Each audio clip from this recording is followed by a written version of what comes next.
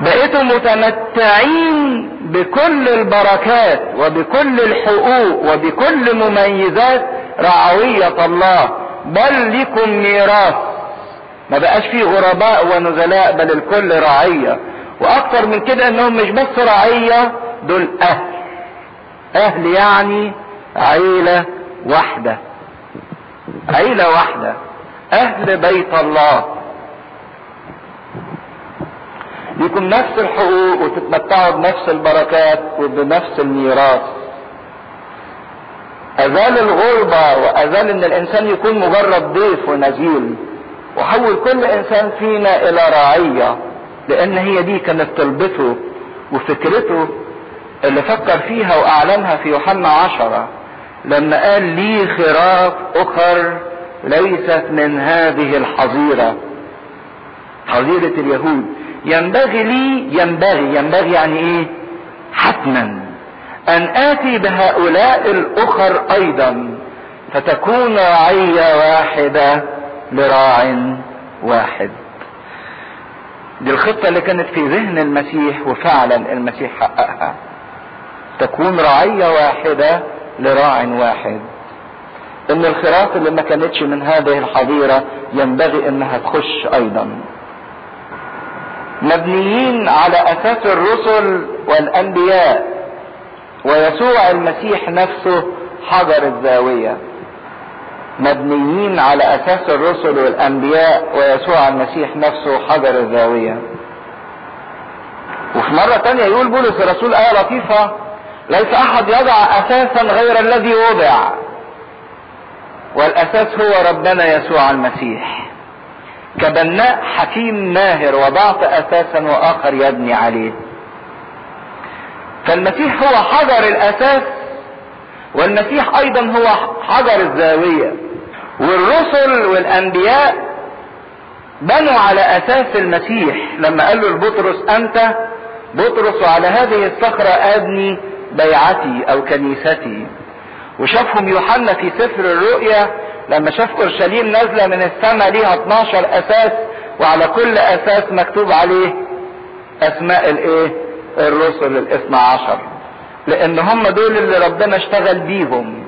لكن كان حجر الاساس هو المسيح، وفي نفس الوقت حجر الزاوية هو المسيح. واحنا عبارة عن حجارة بتترص وتتربط بعضيها ببعض وتتركبا كاملا. المسيح وحد الحجارة دي بعضيها ببعض بواسطة دمه اللي صار الكل قريب واحد. كل واحد فينا عبارة عن حجرة، زي ما بيقول بطرس الرسول ان احنا احجار حية. كل واحد فينا طوبة في كنيسة ربنا، في المبنى، في المركب كله. وكل حجرة بتتركب في وضع معين وفي مكان معين بالنسبة للأحجار التانية وبالنسبة لحجر الزاوية. كل واحد ليه مكانه، كل واحد ليه وضعه في الكنيسة. الروح القدس هو اللي بيخلي كل حجر فينا حجرة حية، مش حجرة جامدة. حجرة حية بيخليها مناسبة للمكان بتاعها وملائمة للوضع بتاعها. اللي هتيجي في الحائط العرضي غير اللي هتيجي في العمود غير اللي هتيجي في الكورنر. الروح القدس هو اللي بيخلي كل حجرة فينا ملائمة للمكان بتاعها. ده مش بيخليها بس حجرة حية، لكن حجرة مزينة فيها ديكور، مزينة بالفضائل، منقوشة نقش بديع. الروح القدس طبع صورة المسيح على كل حجرة من الأحجار. تبصوا تلاقوا في كل واحد فينا صورة المسيح مزين بالفضائل وبالثمار. يقدس كل حجرة ويضعها في المكان المناسب اللي عينه ربنا ليها، ويثبتها ايضا في هذا المكان. الروح القدس هو اللي بيثبت كل واحد فينا في الكنيسة عشان كده سر التثبيت هو سر الروح الايه؟ القدس، عشان محدش يقع او ينهار من هذا البناء. حجر الزاوية هو اللي بيربط الحائطين بعضيهم ببعض. جدارين في اتجاهين مختلفين عشان يمسكوا في بعض محتاجين الى حجر الزاوية. لو بيعملوا ابو لازم الابو ده يبقى فيه منتصفه حجرة معينة اسمها حجر الزاوية اللي هتمسك طرفي الاب والقرش اللي موجود. الرهبان يعرفوا الحتة دي كويس وهم بيبنوا الالالي بتاعتهم، ان في حجرة معينة لازم تبقى في النص عشان تتحط بوضع معين، والحجر اللي حواليها من الناحية دي والناحية دي يترص بحيث ان القرش يمسك نفسه ما يقعش ما ينهارش. فالمسيح هو حجر الزاوية اللي ربط الجدارين اليهود والامم، وكل حجرة بتتحط بتراعى بالنسبة لحجر الزاوية. ومن حجر الزاوية بيقيسوا كل الرسومات وكل الابعاد بتاعت الرسم، لان حجر الزاوية ده اهم شيء عشان يمسك البناء كله. اتكلم عن السيد المسيح اللي هو حجر الزاوية. فالسيد المسيح اساس وحجر الزاوية في نفس الوقت. الاساس ده اللي بيبقى تحت وبيطلع المبنى عليه، وحجر الزاوية ده بيبقى ايه؟ فوق. فهو تحت وفوق. عشان كده عبر عن نفسه التعبير اللطيف في سفر الرؤيا: انا اصل وذرية داود. يعني انا قبل داود ومن داود. هو الاساس وهو حجر الزاوية، هو البداية وهو النهاية، هو الالف والياء، الالفا والاوميجا. بس عشان حجر الزاوية يترص حواليه الاحجار لازم يبقى فيه توافق ما بين الاحجار وبعضيها وبعض. ما كانش زمان يعرفوا الطوب اللي متسوي وكله مقاس واحد. كانت الاحجار بتبقى حتة مدببة وحتة طالعة كده وحتة جاية كده. عشان البناء يبقى سليم لازم كل حجر يلزق في اللي جنبه. طب يلزق ازاي؟ بحاجتين: ان الشكل بتاعه يتلائم مع الشكل الايه؟ الاخر. يخش مثلا عاشق ومعشوق، اذا كان الحته دي طويله شويه فلازم يقابلها في الحجر الثاني حته داخله شويه عشان دي تخش في دي. فلازم كانوا يجيبوا النحاتين عشان يشكل الحجر بحيث انه يلائم بعضه، يقبل انه يترص جنب بعض. وبعدين يستخدم ماده يسموها الملاط اللي تلزق الحجاره دي بعضيها ببعض، تثبتهم تمسكهم. ففي حاجتين: لازم شكل كل حجر يتلائم مع الحجر اللي جنبه، وبعدين في مادة تلصقهم ببعض. ده اللي بيعمله الروح القدس، انه بيهذب كل نفس فينا، بيشكلها عشان تقبل الاخر.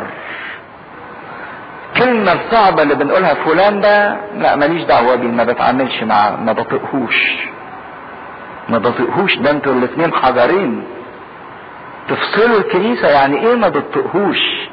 امال الروح القدس بيعمل فيك ايه؟ يبقى انت مش حي في كنيسة الله. اذا كنت بتقول على شخص ما بتقبلوش وما بطيقهوش وما بحبهوش ومش عايز اتعامل معاه، يبقى انت لسه ما تعرفتش على عمل الروح القدس. كيف يقبل كل واحد منا الاخر، وكيف تتلائم اشكالنا مع بعض لكي ما نتحد في الفكر وفي القول وفي الفعل وفي الايمان وفي الحب. اما الاسمنت او المادة اللي بيحطوها دي عشان يمسكوا الحجارة بعضيها ببعض هي المحبة، لان من غير المحبة مش ممكن الحجرين هيلزقوا في بعض. لازم يتوافقوا ولازم يمسكوا في بعضيهم. لازم يبقى في اتفاق. فالروح القدس هو اللي بينحت الحجر، هو اللي بيهذب النفس لكي ما تقبل الاخر وتتلائم مع الاخر. عشان كده الكل ياخد شكل البناء فيصير البناء له وجود وله كيان.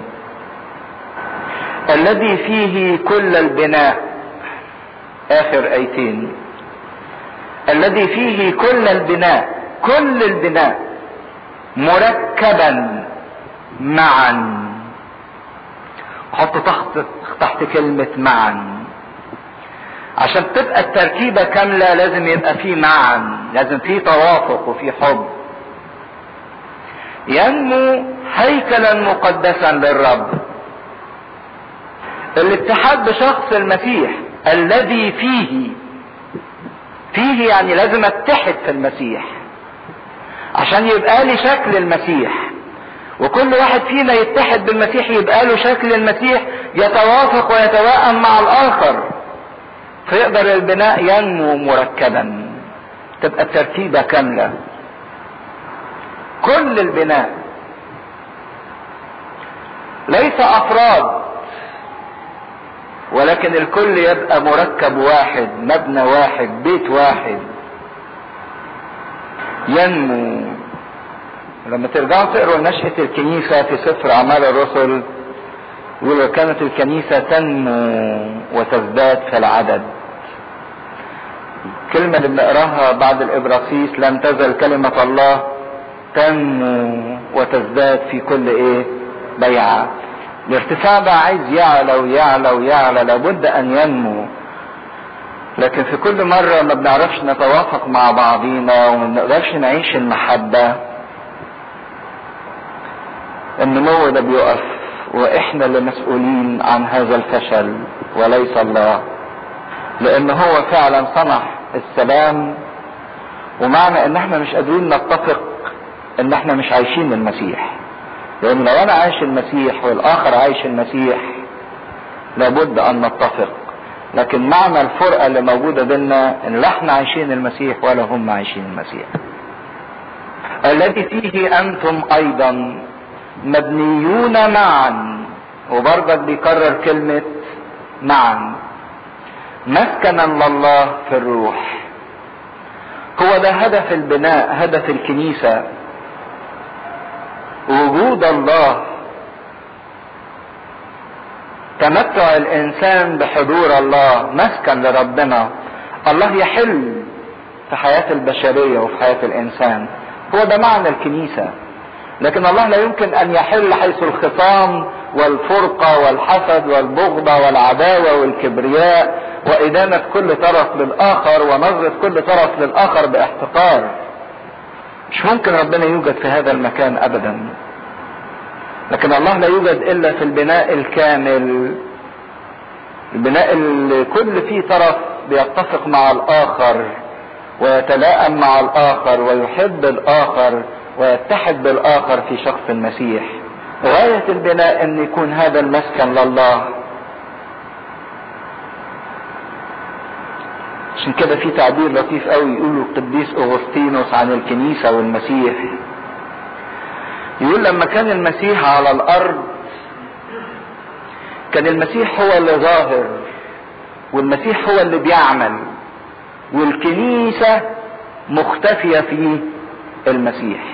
كنا كلنا مستخبيين في المسيح، لما كان بيصوم ولما كان بيصلي ولما كان بيتعمد ولما كان بيموت ولما كان بيقوم، كان هو اللي ظاهر والكنيسة مختفية فيه. لكن بعد صعوده حصل ايه؟ ان الكنيسة هي اللي ظاهرة والمسيح مختفي فيها، والمسيح مستني ان الكنيسة تعلن عمله لانه مختفي في الكنيسة. طب مين اللي هيعمل عمل المسيح؟ الكنيسة. لكن لو الكنيسة ما عملتش عمل المسيح اذا الكنيسة حجبت المسيح عن العالم. زي ما قلنا احنا فيه وهو فينا. كنا فيه لما كان بيصنع لينا الخلاص، وهو فينا دلوقتي لما متعنا بهذا الخلاص وبيطالبنا ان احنا نعلن هذا الخلاص لكل العالم. عشان كده اذا كانت الكنيسة مختفية في المسيح لما كان على الارض، فهو الان مختفي في الكنيسة ويطالب الكنيسة بان تظهر صورته لكل العالم. مش الكنيسة هم شوية الآباء المتارمة والأساقفة والكهنة، لا، الكنيسة هم احنا. كل فرد فينا ليه مسؤولية، زي ما شفنا ان كل فرد فينا حجارة حية. انت مطالب بان تقبل الاخر لما تخضع لعمل الروح القدس النحات اللي يشكلك عشان تقبل الناس كلها. انت مطالب ان تلتصق بالمحبة مع الاخر، المحبة اللي بيسكبها روح ربنا فينا. ما يصحش ان الكنيسة حد فيها يقول فلان ده انا ما طقهوش، او فلان ده ما بحبوش، او فلان ده يعني يا ساتر ربنا يبعده عني. فلان ده اللي انت بتقول عليه كده هو حجر ايضا في الكنيسة. اذا تصالحت اعضاء الكنيسة بعضها مع بعض، حينئذ يستطيع ان يظهر المسيح بالروح الواحد. عشان كده بعد شوية هيطالبهم في اصحاح 4: اسألكم انا الاسير في الرب تسلكوا كما يحق بالدعوة التي دعيتم اليها. قلب واحد وفكر واحد ورب واحد ومعمودية واحدة. كنيسة مطالبة بكده، ومن غير ما نحقق دي مش هنقدر نتمتع بنصيبنا في ملكوت السماوات. في الروح كل واحد فينا حجارة حية، وزي ما الحجارة دي بيجمعوها من بلاد مختلفة ومن أقطار مختلفة، من الشرق ومن الغرب ومن الشمال ومن الجنوب، الأبيض والأسود، الرجل والمرأة، الطفل والشيخ، ومن أزمنة مختلفة أيضا، القرن الأول والثاني والرابع والعاشر والعشرين،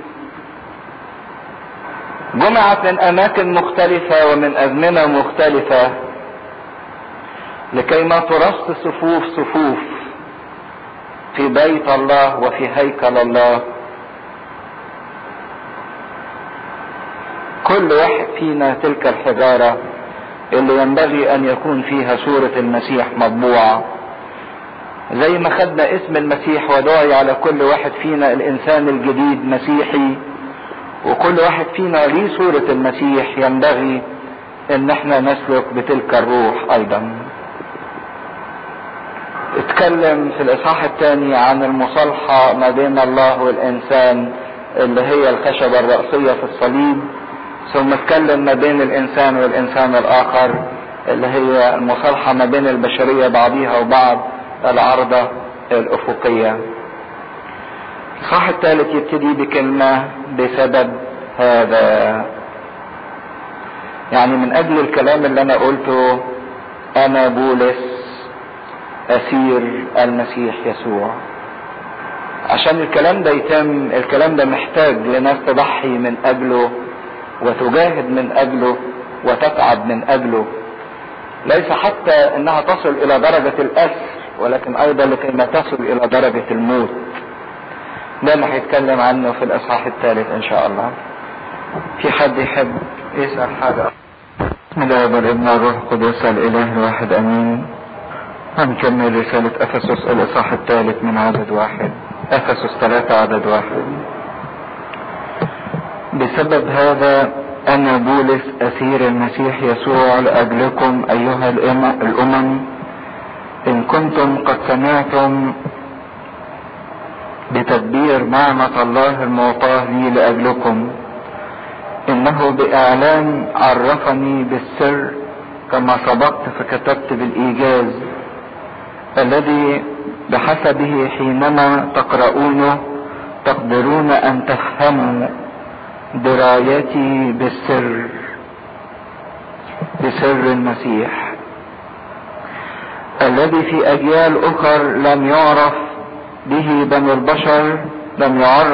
بنو البشر كما قد اعلن الان لرسله القديسين وانبيائه بالروح، ان الامم شركاء في الميراث والجسد ونوال موعده في المسيح بالانجيل، الذي صرت انا خادما له حسب موهبة نعمة الله المعطاة لي حسب فعل قوته.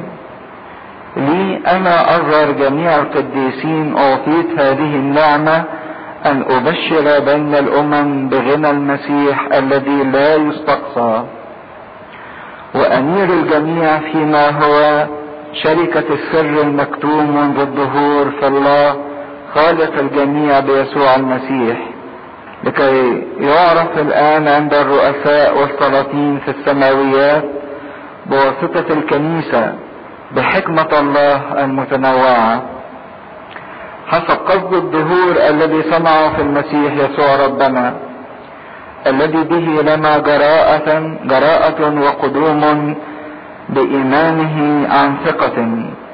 لذلك أطلب ألا تكلوا في شدائدي لأجلكم التي هي مجدكم. نعمة الله الآب تكن معنا، أمين. شفنا في الإصحاح الأولاني استعلام مقاصد الله الأزلية من قبل تأسيس الزمن ومن أجل وجود الإنسان، إن الله كان ليه هدف وليه قصد يعطيه للإنسان، واتكلمنا عن رجاء الدعوة وغنى الميراث وقدرة الله الفائقة نحو الإنسان، عن الغنى والمجد والقوة اللي كانوا في ذهن الله من قبل خلقة الإنسان، وقصد الله قبل كل الدهور من أجل الإنسان. فشفنا عمل الله من أجل الإنسان، وفي الإصحاح الثاني شفنا عمل المسيح فينا،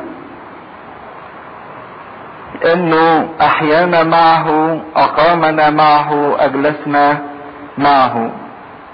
يبقى الإصحاح الأولاني عمل الله من أجلنا وقصد الله من أجلنا، وفي الإصحاح الثاني شفنا عمل المسيح فينا من خلال الصليب اللي كانت أداة المصالحة بالبعد الرأسي بتاع الصليب أو العرضة الرأسية اللي هي مصالحة الإنسان مع الله، والعرضة الأفقية اللي هي مصالحة الإنسان مع الآخر. واتكلم ان من خلال الصليب ده تأسست الكنيسة اللي هي علاقة الإنسان بالله وعلاقة الإنسان بالآخر. وشفنا ان الكنيسة هي جسد المسيح، وهي الهيكل اللي فيه احنا عبارة عن حجارة حية مرتبطة بعضيها ببعض برباط المحبة مبنية على حجر الزاوية اللي هو شخص السيد المسيح. نبتدي في الإصحاح الثالث، ولو حبينا ندي عنوان للإصحاح الثالث ممكن نحطه في كلمة واحدة: سر المسيح. زي ما شفتوا بيقول السر اللي كان مكتوب منذ الدهور القديمة، وحسب درايتي بسر المسيح. ايه هو سر المسيح اللي بولس بيتكلم عنه في الإصحاح الثالث؟ في نهاية الإصحاح الثاني شفنا ان المسيح ليس لليهود فقط بل لليهود وللأمم، وان هو صالح الكل في جسمه ونقض حائط السياج اللي كان بين الأمم وبين اليهود. وبعدين ابتدى يتكلم عن هذا السر اللي كان مكتوب منذ الدهور، فبيقول: بسبب هذا أنا بولس أسير المسيح يسوع لأجلكم. المتتبع من حياة بولس الرسول في سفر أعمال الرسل يعرف ان بولس الرسول في جولته التبشيرية الثالثة في نهايتها لما كان في اورشليم كان معاه مجموعة من الافسوسيين اللي هم امنوا بالسيد المسيح ودخلهم الى الهيكل. وبعدين هاجي اليهود عليه ازاي يدخل ناس امميين الى الهيكل، وكانوا عايزين زي بنفس التعبير يفسخوا بولس يعني يقسموه نصين. لكن قائد المئة الروماني جه وانقذ بولس من ايدين اليهود وقال لهم: لو عندكم شكوى روحوا قدام الوالي واشتكوا ضد بولس. وبعدين ابتدى بولس يتحاكم قدام مجموعة من الولاة زي فسطس وزي اغريباس، وكان كل المحاورات بتدور بينه وبين رؤساء الكهنة بتوع اليهود. فلما لقوا الولاد دول ان هم مش فاهمين حاجة من الكلام اللي بيقوله بولس ولا من الكلام اللي بيقوله اليهود. راح بولس في الاخر قال له اني رافع دعواي الى قيصر، يعني رفع الشكوى بتاعتي الى قيصر. فقرر ان هو يبعته الى روما، وبعته الى روما في سفينة. وعارفين القصة ان السفينة تعرضت لفترة كبيرة من المخاطر، وبعدين لما كانت السفينة بتغرق قالوا نقتل الأسرة، لكن قائد المئة كان بيحب بولس فقال لا، منع قتل الأسرة، وقال كل واحد يلاقي خشبة او حاجة يقوم عليها لحد ما وصلوا الى جزيرة تدعى ميليطة، وهناك التعبان قرص بولس الرسول، وبعدين كانوا متوقعين ان هو يموت، ما ماتش.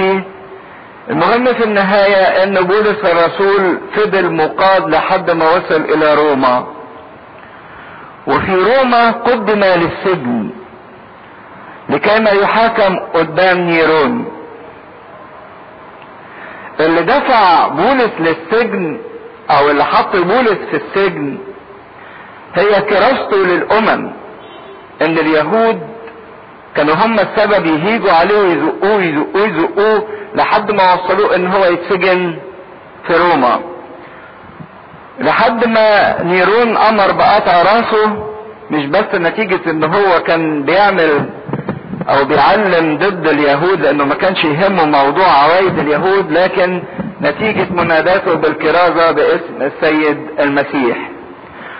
وبعت الرسالة بتاعت افسس دي اللي قلنا انها جوهر الرسائل او اعظم الرسائل، وهو محبوس في سجن روما. والرسالتين المشهورين افسس اللي بتتكلم عن مجد الانسان وعظمة الانسان، ورسالة فيليب اللي بتتكلم عن حياة الفرح اللي الانسان في ربنا. العجيبة ان الاتنين دول اتكتبوا من السجن، من وسط البؤس والشقاء بتاع بولس. بولس كان ليه اذن ان هو في وقت من الاوقات يستأجر بيت ويقعد فيه، لكن يفضل مربوط بالسلسلة في الجندي الروماني الحارس بتاعه. وكان بولس بيستخدم الوقت ده للتبشير باسم المسيح، ويقال ان حتى الجندي اللي كان مربوط معاه في السلسلة عشان ما يهربش امن بشخص السيد المسيح. عشان كده بيقول لهم بسبب هذا انا بولس اسير يسوع المسيح. بسبب ايه؟ انه بينادي ان للامم حق في المسيح زي اليهود. بسبب هذا الموضوع هو الان اسير. وفي مرة تانية سمى نفسه لقب لطيف قوي، سمى نفسه سفير في سلاسل، انه سفير المسيح لكن في سلاسل. عمرنا ما شفنا سفير بيربطوه بسلاسل، لكن هو ده كان افتخاره وده كان مجده وفرحه، انه يتسجن ويبقى اسير من اجل المسيح.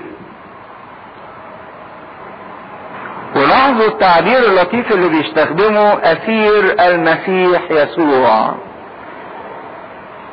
بانه كل ما يفتكر القصر بتاعه يفتكر الحب اللي ربنا قدمه للجميع، قدمه لليهود وقدمه للامم وقدمه ليه هو شخصيا، والناس مش قادرة تفهم هذا الحب، عشان كده مأيداه بايه؟ بسلاسل. لكن مع هذا هو مش زعلان من اجل السلاسل المربوط بيها، لكن زعلان من اجل الناس اللي مش مقدرة حب المسيح اللي مقدم للجميع. عشان كده لصق نفسه باسم يسوع المسيح. ما قالش انا اسير الدولة الرومانية، لان هو كان مقصور في روما واللي اسرينه روما. ما اعتبرش ان اللي اسروا روما ولا انه هو مقصور بسبب اليهود، لكن اعتبر نفسه اسير من اجل المسيح وبالمسيح. اعتبر ان الاسر بتاعه ده للمسيح، والمسيح هو اللي اداهوله. ما اعتبرش او ما اخدش الموضوع بوجهة نظر انه مقصور من اجل اليهود وتحت حكم الدولة الرومانية، لا، ده قبل الضيقة من ايدين المسيح. ومش بس قبل الضيقة، ده كان بيفتخر بيها انه اسير يسوع المسيح.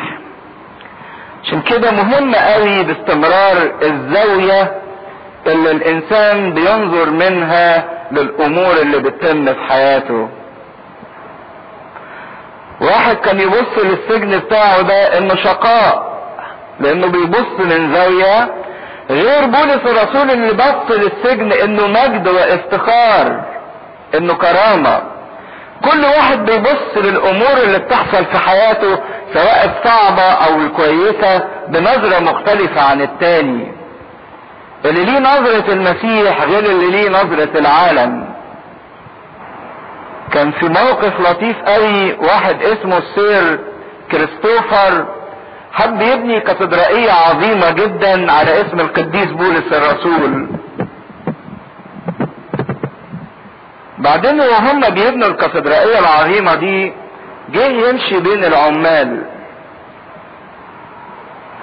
وكل ما يقابل عامل يسأله سؤال واحد بس عشان تشوفوا وجهات النظر، كل واحد بيبص للامور في حياته ازاي. فجه الاول واحد قال له ماذا تفعل؟ انت بتعمل ايه؟ قال له اني اقطع الاحجار لاحدد مقاستها. شغلتي اللي انا بعمله بقطع حجر على حسب المقاس عشان ابني. فجه واحد تاني وقال له انت بتعمل ايه؟ قال له انا بتقاضى دينار في اليوم. الاولاني بص لوجهة نظره انت بتعمل ايه؟ اتكلم عن طبيعة العمل اللي بيعملها، بيقطع حجر. تاني وجهة نظره انت بتعمل ايه؟ تكلم عن الاجرة اللي بياخدها.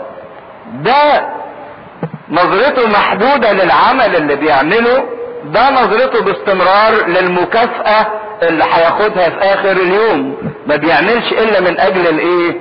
الربح او المكافأة. جه الواحد ثالث وسأله انت بتعمل ايه؟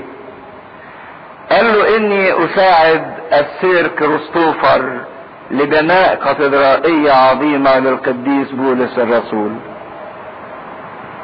شوفوا وجهات النظر المختلفة. كل واحد فينا بالرغم انه بيعمل نفس العمل، لكن كل واحد فينا وهو بيعمل كل حاجة في حياته بتبقى له نظرة مختلفة خالص عن التانيين. واحد وكل همه انه ينفذ اللي مطلوب منه وخلاص، تقطع الحجر ده بالمقاس ده يقطعه بالمقاس ده وخلاص، دي شغلتي. واحد تاني كل همه انه يفكر في الربح، هستفيد ايه من اللي انا بعمله. واحد تالت شغلته او وجهة نظره انه مش مجرد بيبني اي بناء او مستني اي اجرة، ده بيساعد شخص معين محبوب في بناء كاتدرائية. اكيد بالرغم ان الثلاثة بيشتغلوا في البناء، لكن انتاج الثلاثة مش ممكن يكون على نفس المستوى.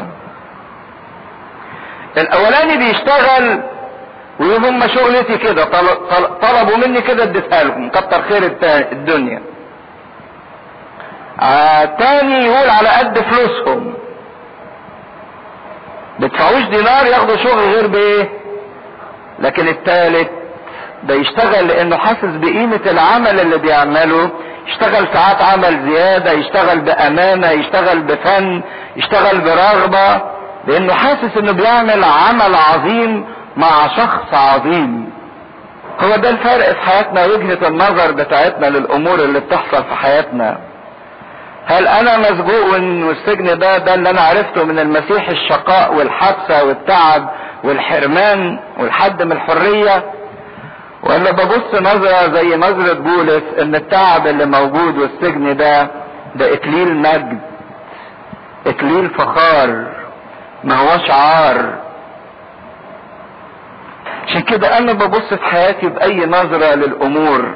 هل كل الامور اللي بتحصل في حياتي بربطها بالمسيح وباخدها من ايدين المسيح، ولا بتبقى لي وجهات نظر مختلفة عن الموضوع ده خالص؟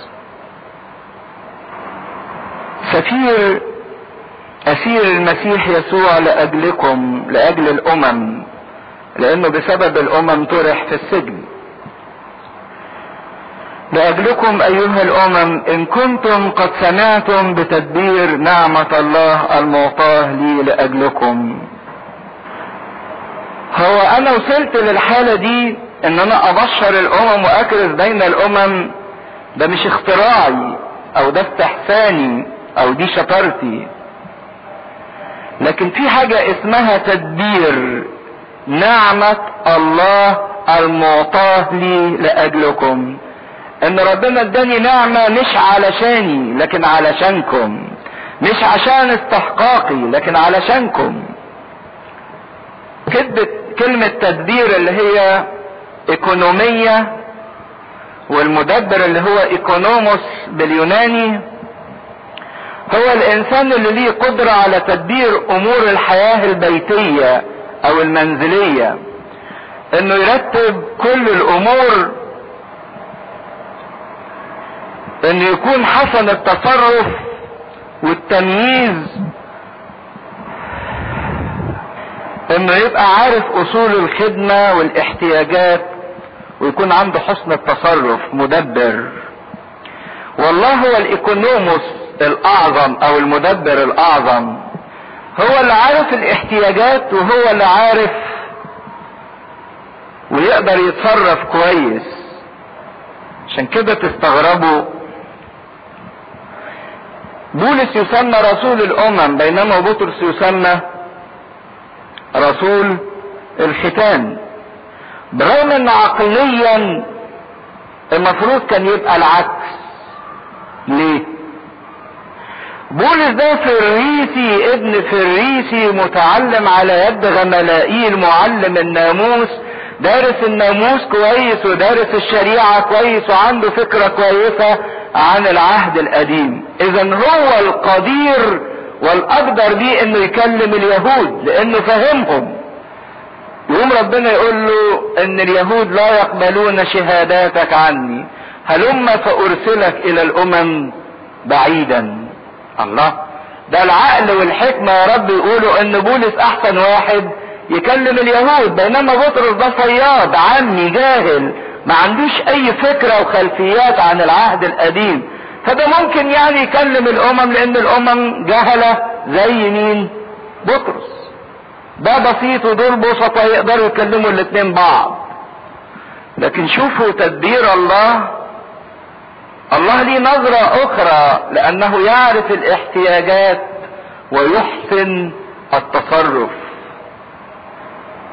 لان بولس قال له حاضر، ما قالوش لا طب يعني والخبرة اللي عندي القديمة في العهد القديم وفي الناموس والحاجات دي كلها مش خسارة كده ادفنها.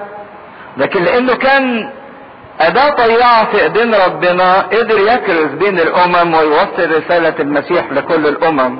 وايضا بطرس كان اداة طيعة في ايدين المسيح، قدر ان هم يحققوا الخدمة العظيمة لدرجة ان هم يقولوا فتن المسكونة. تدبير نعمة الله المعطاه لي لأجلكم. ودي حلاوة بولس الرسول، ماشي ان النعمة دي معطاه ليا نتيجة استحقاقي، لكن ربنا اداني هذه النعمة علشان ايه؟ خاطركم مش عشان نفسي.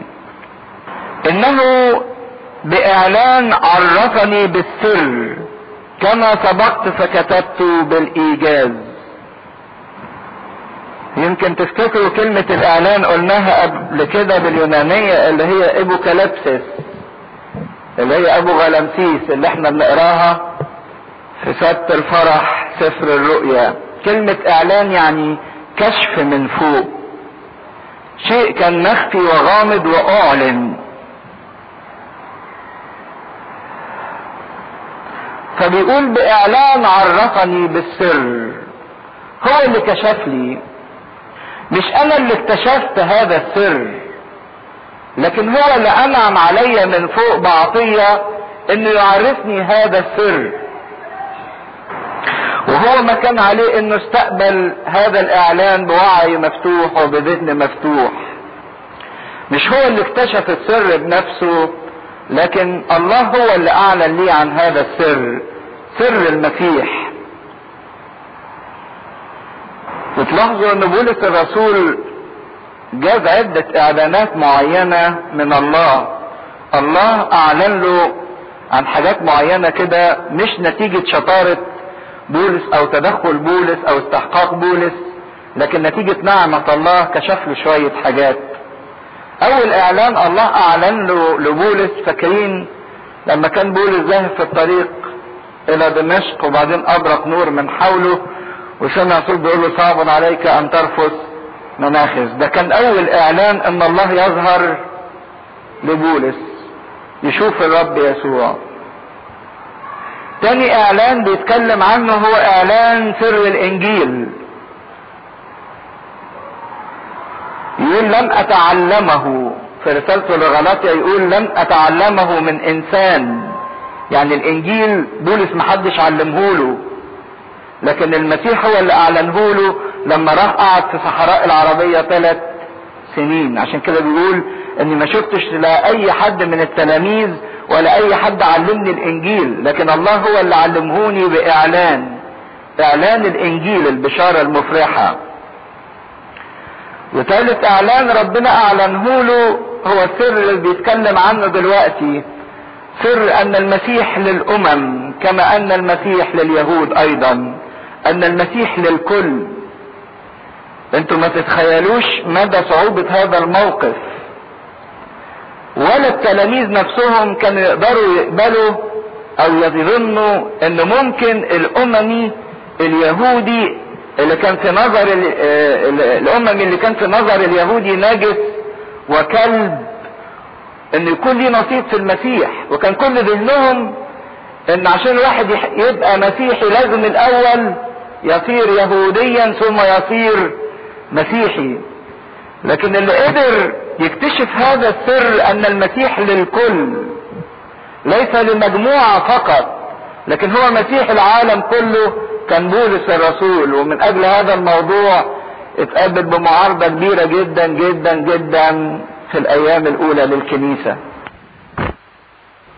ربنا اعلنه له لما اخذه للسماء الثالثة وكشف له عن ما لم يخطر على قلب بشر، ما لم تره عين وما لم تسمع به اذن، لما اختطف الى السماوات والله اعلن له ما في السماوات.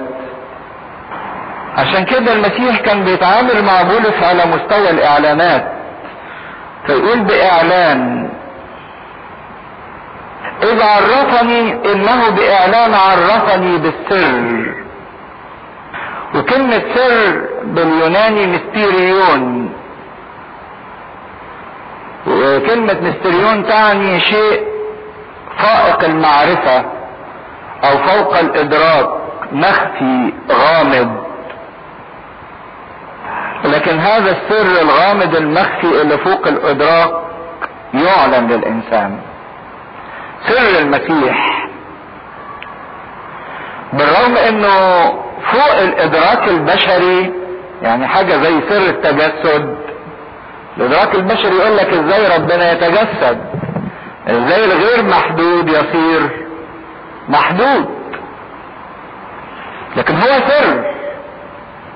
اذا كان الادراك البشري يخفق او يفشل في انه يعرفه، لكن بروح الاعلان الانسان يقبله لما الروح القدس يكشف لينا. عشان كده كل الامور الصعبة في الايمانيات بتاعتنا الروح القدس هو اللي بيكشف لينا باعلان، لكي ما نقبل ما هو فائق وما هو غامض وغير مفهوم. وعلى قد ما الانسان يكون له علاقة بربنا، على قد ما الاعلان ده يوضح اكتر، والسر المخفي يبقى اعلان معلن في حياة الانسان. الانسان يتأكد منه، ومش بس يتأكد منه، ده الانسان يعيشه يختبره. كما سبق فكتبت بالايجاز، زي ما كتب قبل كده في الاصحاح الاولاني، وشفنا هذا السر اللي معلن ان المسيح لكل الامم. وزي ما اتكلم قبل كده في اعمال الرسل وقال ان المسيح قال له تعالى لان اليهود لا يقبلون شهاداتك عني هلما ارسلك الى الامم، الذي بحسبه حينما تقرؤونه تقدرون ان تفهموا درايتي بسر المسيح. الكلام اللي انا كتبته لكم لما تقدروا تفهموه، لما تفهموه تقدروا تعرفوا قد ايه انا ليا دراية بسر المسيح. دراية يعني محيط وكشف كل جوانب هذا السر الغامض والفائق الادراك، مش بسبب شطارته ولا بسبب قدرته على الاكتشاف، لكن زي ما قلنا بسبب اعلام الله له. واحد يمكن يحس في الايات اللي بيتكلمها بولس الرسول دي ان بولس عنده نوع من الافتخار انه ليه دراية يعني وعارف كل حاجة، لكن تلاحظوا الملاحظة اللطيفة قوي ان بولس صحيح بيفتخر بدرايته بسر الانجيل وبسر المسيح، سر الفداء وسر الخلاص وسر الغفران وسر المصالحة. كل الحاجات دي بنسميها اسرار، اسرار لانها كانت حاجات غير متوقعة فائقة الادراك والانسان مش قادر يعرفها ولا قادر يوصل لها. حاجة زي المصالحة، مين كان يخطر له ببال ان ممكن الله يصالح الانسان والانسان يصالح الانسان؟ زي ما شفنا ان العالم كان كله مقسم وان كل شعب بيقول على نفسه ان هو الشعب السوبر المميز. اليهود بيقولوا شعب الله المختار وكل الامم دول كلاب. اليونانيين بيقولوا ان هم يعني اتخلقوا من طينة اعلى من بقية البشر عشان كده هم مرتفعين، وكل الامم التانية سموهم برابرة. الرومان نفس الوضع، حتى الالمان، حتى الصينيين، كل جنس او كل شعب كان بيفتكر نفسه ان هو يعني الفوق والباقي دول كلهم ادنى منه او اوطى منه. مين كان يقدر يصدق ان الانسان ده العالم اتقسم الى فرق وكل واحد حاسس ان هو افضل من غيره، يبقى بينه وبين ربنا سر مصالحة وبينه وبين الاخرين سر مصالحة؟ مين اللي حقق المصالحة دي؟ ما هي دي كلها اسرار فائقة الادراك. ده اللي عمله المسيح. فعايز يقول لهم تقدرون ان تفهموا درايتي بسر المسيح. ويمكن عايز يوريهم اهمية هذا الكلام اللي بيقوله عشان ينتبهوا ليه ويفهموه، انه بيعمل لهم حاجات خطيرة، حاجات على مستوى عالي. ساعات الواحد مثلا وهو بيتكلم يبص يلاقي هو هيقول حاجة مهمة جدا للناس والناس مش اخده بالها، او الناس سرحانة، او الناس مشغولة او بتتاوب او اي على خلاف ده، فهو حاسس ان الكلمة المهمة اللي هيقولها هتفوت على الناس، مش هيلقطوها، مش هيسمعوها، فيقوم يشعرهم باهمية تلك الكلمة ومدى خطورتها. عشان كده بيقول لهم تقدرون ان تفهموا، لاني بقول لكم مش كلام اعتباطا، لكن انا بقول لكم نتيجة دراية. دراية يعني خبرة، يعني احاطة بشيء مهم جدا يريد ان يعلنه الى الكنيسة كلها، الذي فيه اجيال اخرى لم يعرف به بنو البشر. السر ده مرت اجيال كتيرة وما قدروش الناس تعرفه، ان المسيح للكل، الذي في اجيال اخر لم يعرف به بنو البشر كما قد اعلن الان لرسله القديسين وانبيائه بالروح. ده حتى الانبياء بتوع العهد القديم لما كتبوا، يعني نشوف مثلا في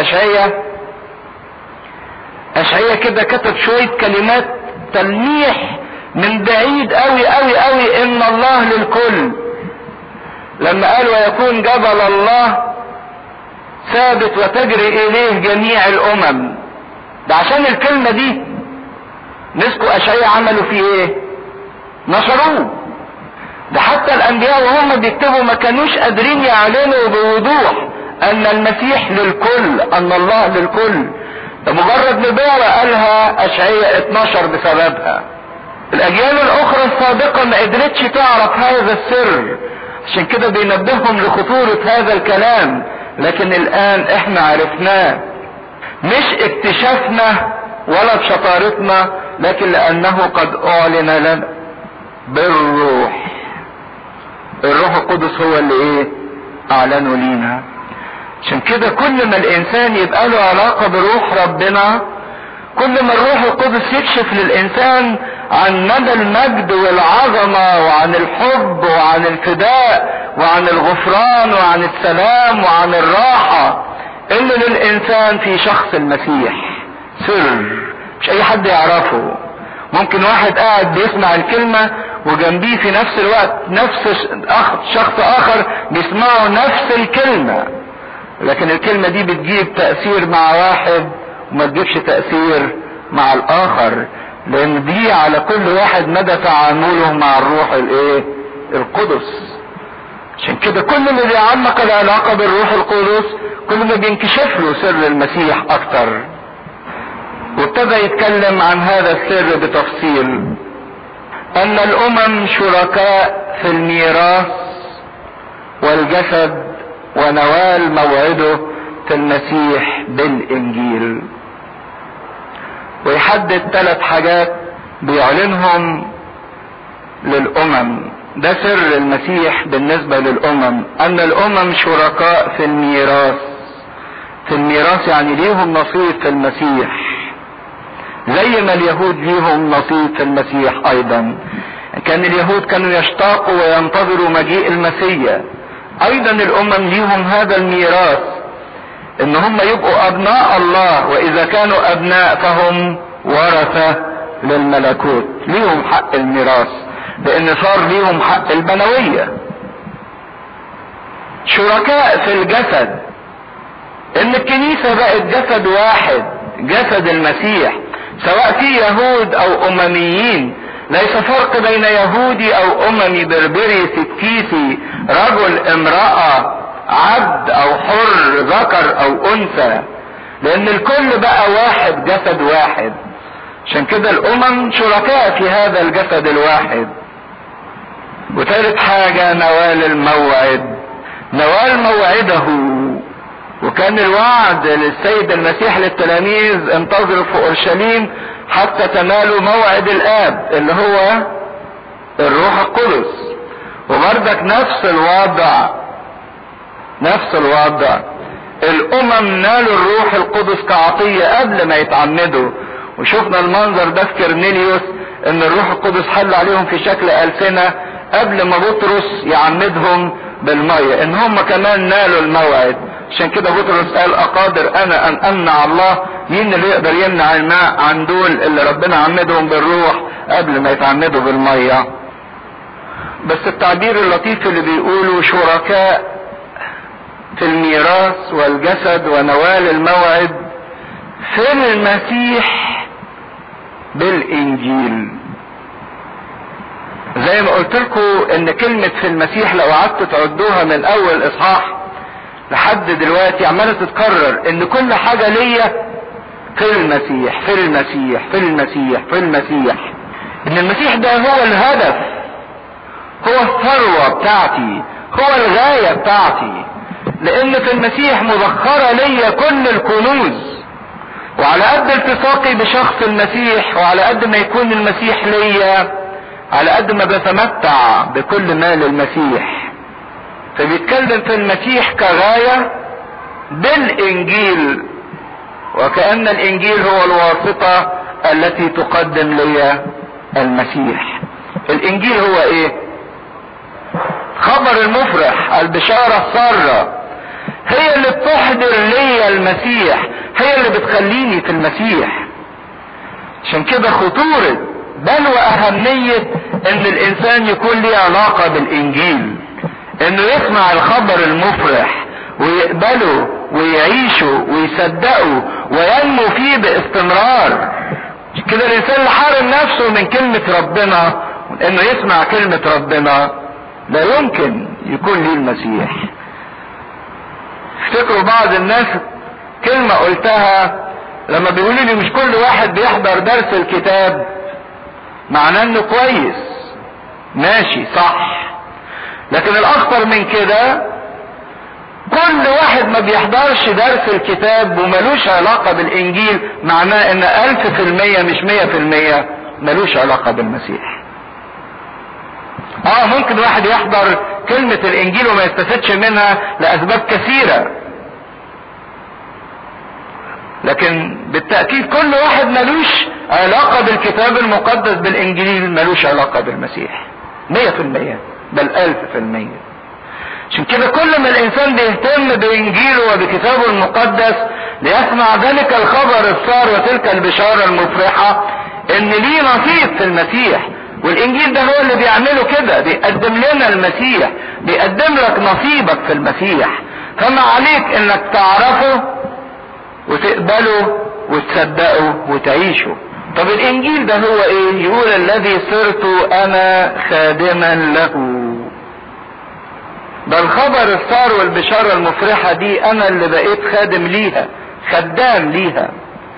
وخدام للانجيل ده يعني مش تفضل مني ان انا اخدم الانجيل، لا، ده يقول حسب موهبة نعمة الله المعطاة لي، ان انا اكون خادم الانجيل وخادم الخبر السار والخبر المفرح، ده نعمة معطاة لي، موهبة معطاة لي من الله، مش من اجل شطارتي.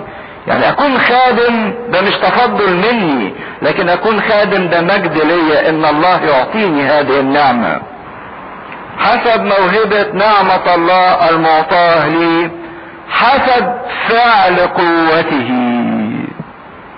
وهنا بيتكلم عن عاملين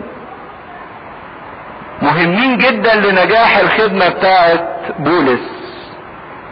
ايه هم العاملين دول؟ اول عامل عامل النعمة، حسب نعمة الله المعطاة لي، الموهبة النعمة الله اللي اعطاهاني. عشان كده تبص تلاقي بولس الرسول تملي الناس تحس انه بيفتخر بنفسه، لكن هو يستدرج على طول يقول انا ما انا ولكن نعمة الله المعطاة لي. انا اطلع ايه؟ انا ما اطلعش حاجة، لكن نعمة الله المعطاة لي.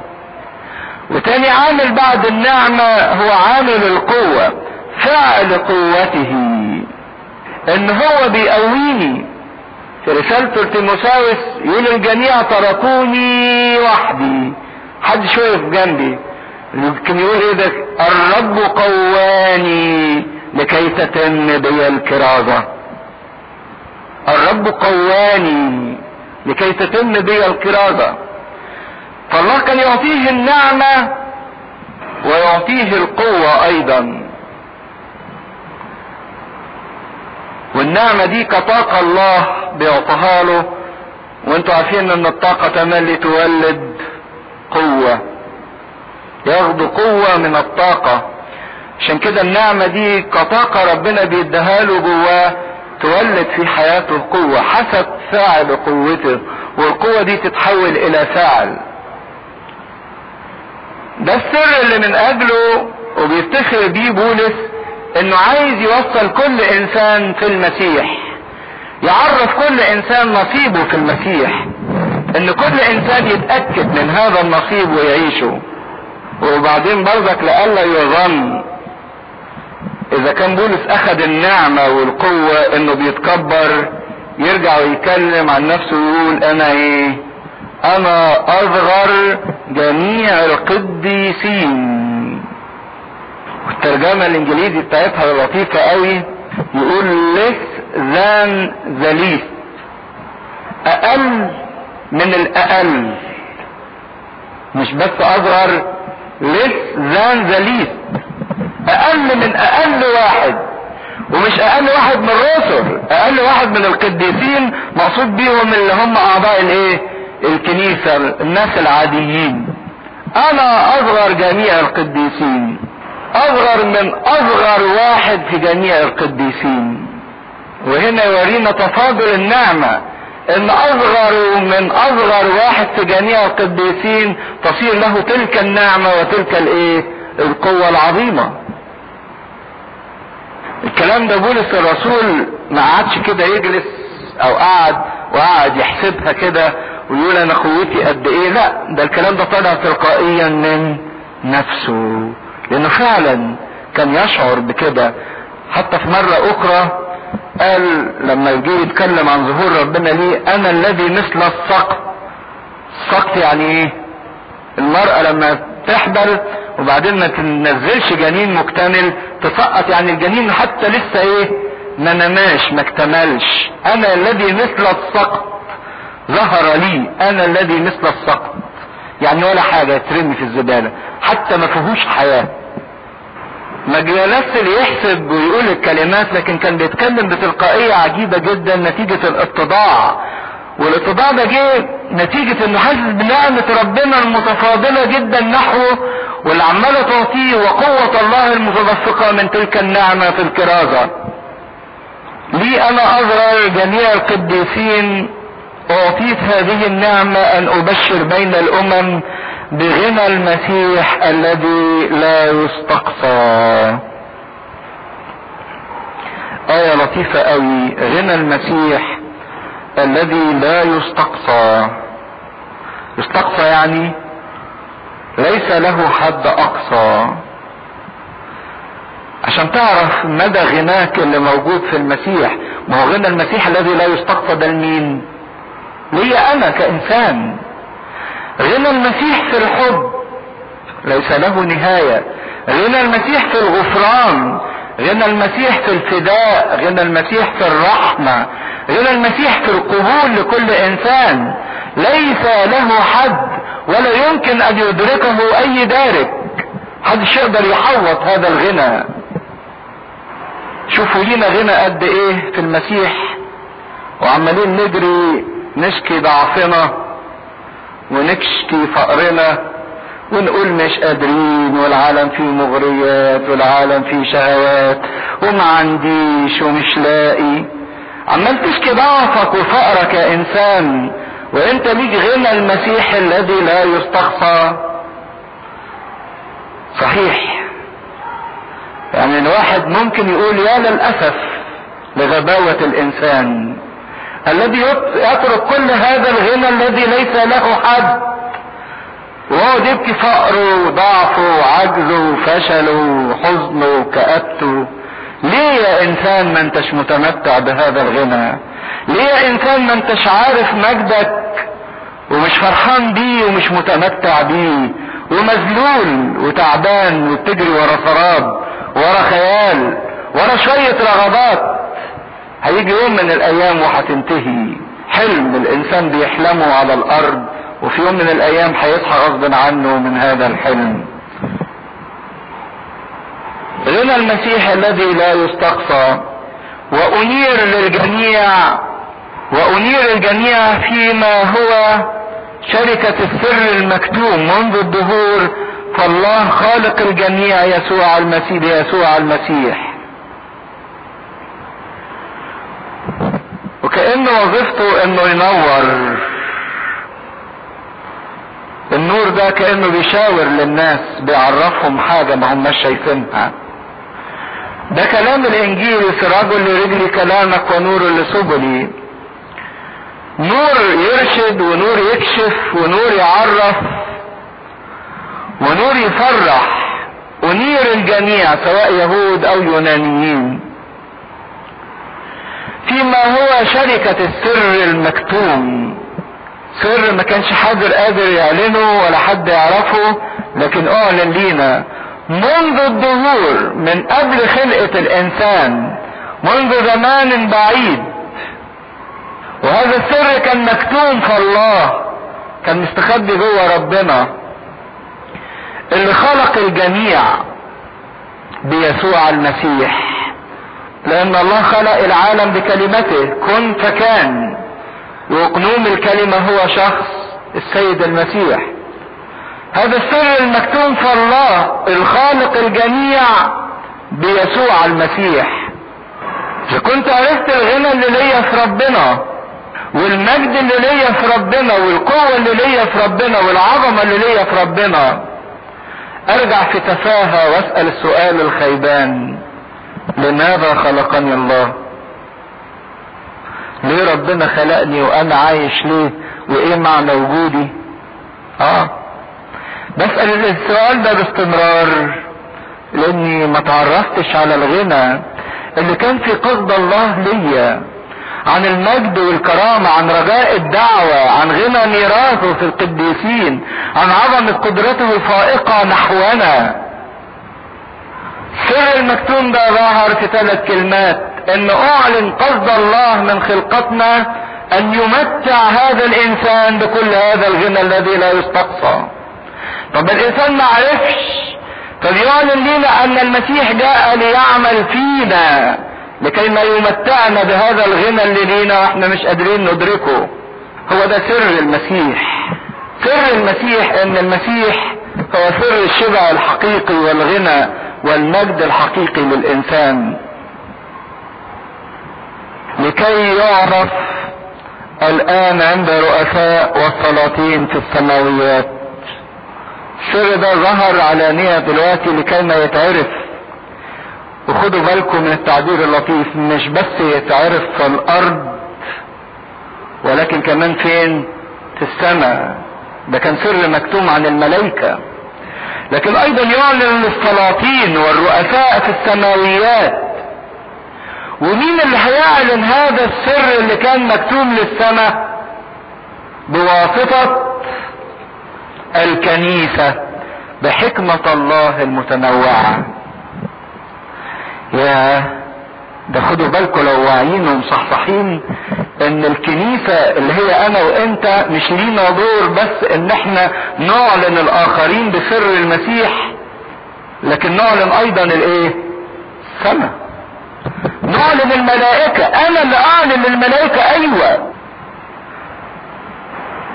الكنيسة هي اللي استلمت عمل الله، والكنيسة هي اللي لابد انها تخبر الكل بيها. عشان كده تعرفوا آية لطيفة قوي بيقولها معلمنا بولس الرسول على عندنا: الامور التي تشتهي الملائكة ان تراها. يعني الحاجات اللي عندنا الملائكة تشتهي ان تراها وتشترك فيها. تشتهي الملائكة ان تتطلع عليها. انت اللي الله فداك واشتراك بدمه ما عملش كده مع الملائكة. انت انبياء وابرار كثيرين اشتهوا ان يروا ما انتم ترون ولم يروا. الملاك يشتاق جدا جدا انه ياكل جسد ربنا ودمه. اشياء تتطلع الملائكة ان تراها، وانت اللي مفروض ان تخبر الملائكة بهذا. طب تخبر الملائكة بهذا ازاي؟ ان الملائكة لما تشوفك انت يا انسان خاطي، يا خاطي اللي عبارة عن كمية معجونة من الشهوات والغرور والآثام، بتتجدد وبتتطهر وبتتقدس وبتاخد كل غنى المسيح، بتسأل مين اللي عمل كده؟ عشان كده يقولوا الملائكة منذهلة من العمل اللي عمله المسيح من اجل الخليقة. الملائكة لما كانت شايفة المسيح وهو بيسلم نفسه وبيخلي ذاته ويسلم نفسه للموت وللصلب من اجل الانسان، ايه يا رب دول اللي انت بتفتديهم؟ لكن قبول الانسان لعمل الله يظهر مدى قدرة الله وحكمة الله السرمدية. عشان كده الملائكة ترتل وتسبح. ده اللي بيقوله المسيح ان السماء تفرح بخاطي واحد يتوب. الملائكة بتشترك في الفرحة وتمجد حكمة الله المتنوعة، ان الله بيشتغل بالضعيف وبالقوي باليمين وبالشمال، بالمجد وبالهوان، بالصيت الحسن وبالصيت الرديء. لما تشوف عمل الله في الكنيسة الملائكة بتفرح بتتهلل. عشان كده الكنيسة اللي استلمت اسرار المسيح هي المسؤولة ان تعلن تلك الاسرار وعملها، ليس فقط لباقي الناس ولكن ايضا للملائكة. لان احنا بقينا احنا والملائكة في شركة. في اتحاد بيننا وبين الملائكة، صالح السمائيين مع الارضيين. وبولس الرسول يتكلم بتفصيل لما بيتكلم في عبرانيين 10 ويقول: اتيتم الى جبل صهيون، الى مدينة الله الحي اورشليم، الى ربواتهم محفى الملائكة، كنيسة ابكار مكتوبين في السماوات. يعني احنا هنروح للملائكة دول ونتحد بيهم.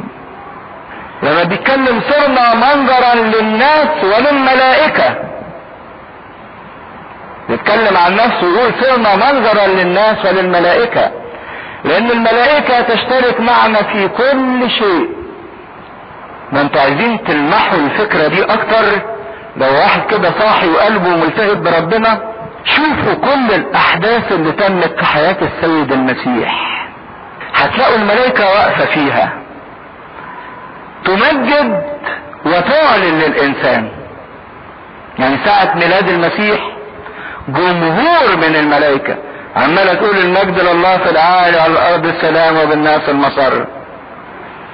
بتعلن هذا للانسان وبتشترك معاه في الفرحة. ها انا ابشركم بفرح عظيم. ده من اجل الميلاد مع العذراء مريم في البشارة: سلام لك ايتها المنعم عليها، الرب معك، مباركة انت في النساء، ها انت ستحبلين وتلدين. ملاك بيبشر بالخبر ده. منظر جميل تاني في حياة السيد المسيح بعد التجربة على الجبل وانتصر على الشيطان، يقول الكتاب المقدس: وجاءت ملائكة وصارت تخدمه. تخدمه بايه؟ بان تديله المجد. ده ايه يا رب اللي انت عملته في الشيطان ده بجسد بشريتك من اجل الانسان؟ تنتصر على الشيطان لاجل الانسان. كل ما الشيطان يرفع التجربة المستوى الالوهية ويقول لك ان كنت انت ابن الله، ترد عليه انت وتكلمه كانسان عشان تنتصر عشان الانسان. حتى في جاثماني ظهر له ملاك ليقويه. حتى عند القبر كان هناك ملكين، واحد عند الرأس واخر عند القدم. حتى ميخائيل رئيس الملائكة ينزل ويدحرج الحجر عن فم القبر ويبشر النسوة حاملات الطيب قائلا: خريستوس نستي، المسيح قام. حتى في صعود المسيح تلاميذ واقفين مشدودين كده يلاقوا ملكين يقول لهم: هذا الذي صعد الى السماء سيأتي مرة اخرى من المشرق. ما هو اتحاد بيننا وبين الملائكة. عشان كده الامور التي تشتهي الملائكة ان تطلع عليها مستنية ان الكنيسة تخبر بها وتتكلم عنها وتحققها فيها. لكن لو الكنيسة كشفت الملائكة، لو انا ما اظهرتش السر المكتوم لكي ما يعلن فيا سر المسيح، وقلت لسه لحد دلوقتي ما اناش عارفه ولا انا شايفه ولا انا حاسه. عشان كده الكنيسة هي اللي استؤمنت لكي ما تخبر الملائكة بحكمة الله المتنوعة حسب قصد الظهور الذي صنعه في المسيح يسوع ربنا. بصوا للآية دي كويس لأنها مهمة جدا. حسب قصد الظهور الذي صنعه في المسيح يسوع ربنا. ان الله له قصد منذ تأسيس العالم من قبل الظهور، وهذا القصد حققه بخطة على مر التاريخ لكي ما يوصل الانسان اليه. حياتنا ليها خطة عند ربنا، والخطة دي ربنا بيتممها وتممها في شخص مين؟ يسوع المسيح، من اجلي ومن اجلك.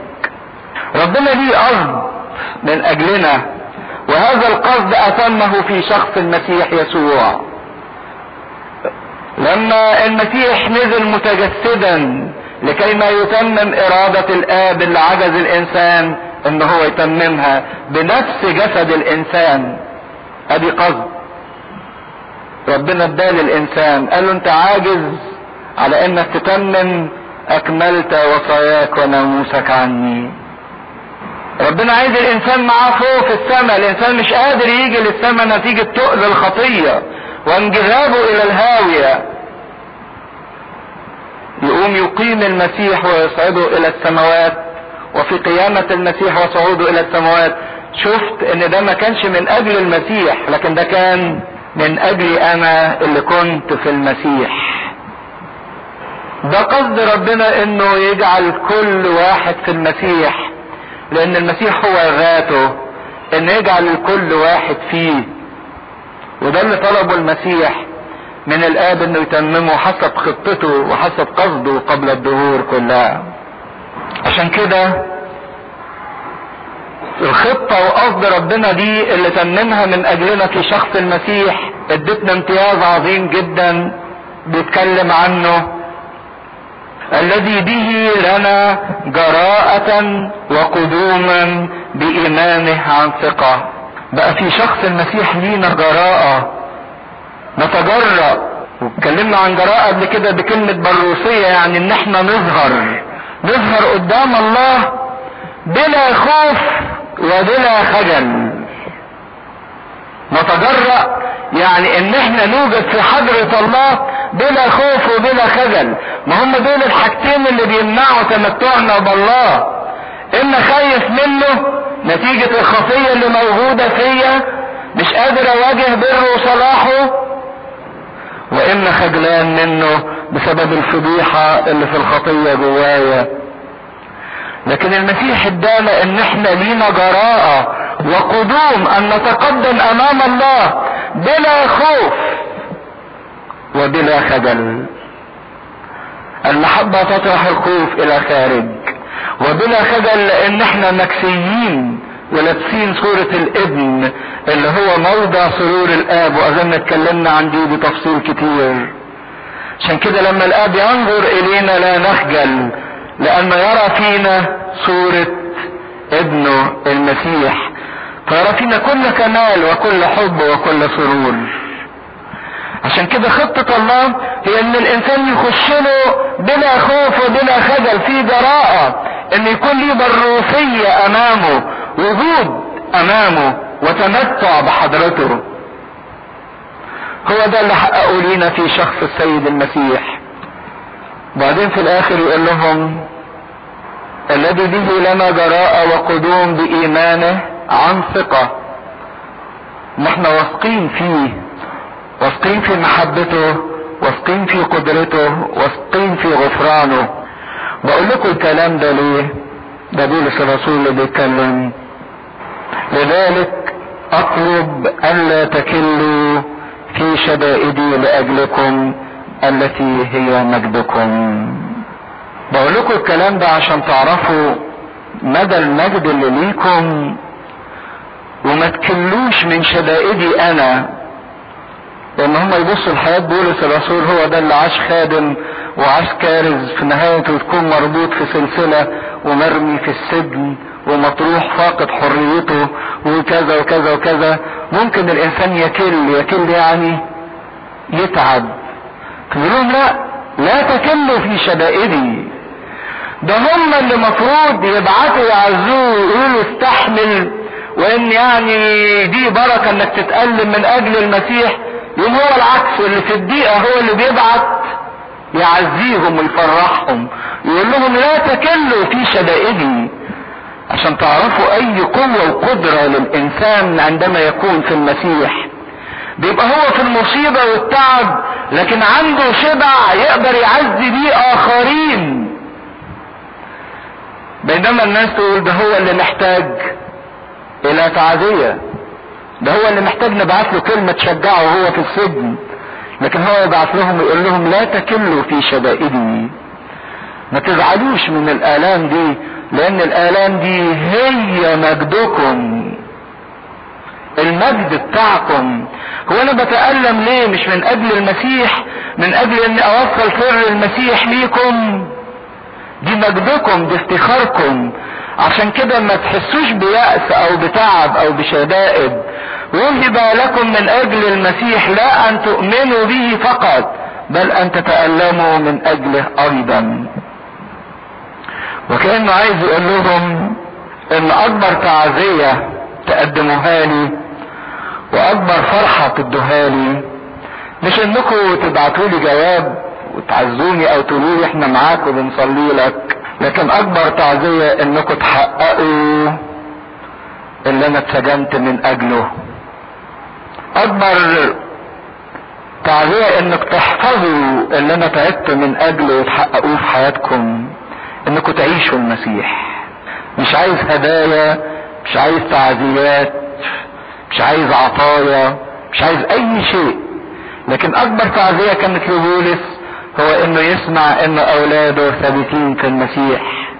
دي التعزية الحقيقية اللي تفرح قلب بولس، ان اللي تعب من اجله اتحقق، وان اللي كان عايز يوصله للناس فعلا وصل ليهم، وان هم عاشوا في سر المسيح وداروا بسر المسيح، السر اللي كان مكتوم منذ الازمنة والان يعلن في شخصه.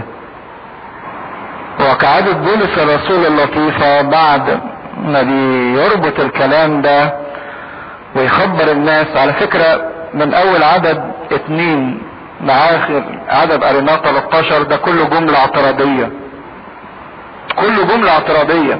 هو كان بيقول بسبب هذا انا بولس، ولسه هيتكلم بعدين افتكر حاجة فراح كتب الجملة الاعتراضية دي. السبب ده هيجي بقى يوضحه في الصلاة اللي بيختم بيها هذا الاصحاح اللي نتكلم عنها المرة الجاية ان شاء الله. في حد يحب يسأل حاجة او يعلق على حاجة؟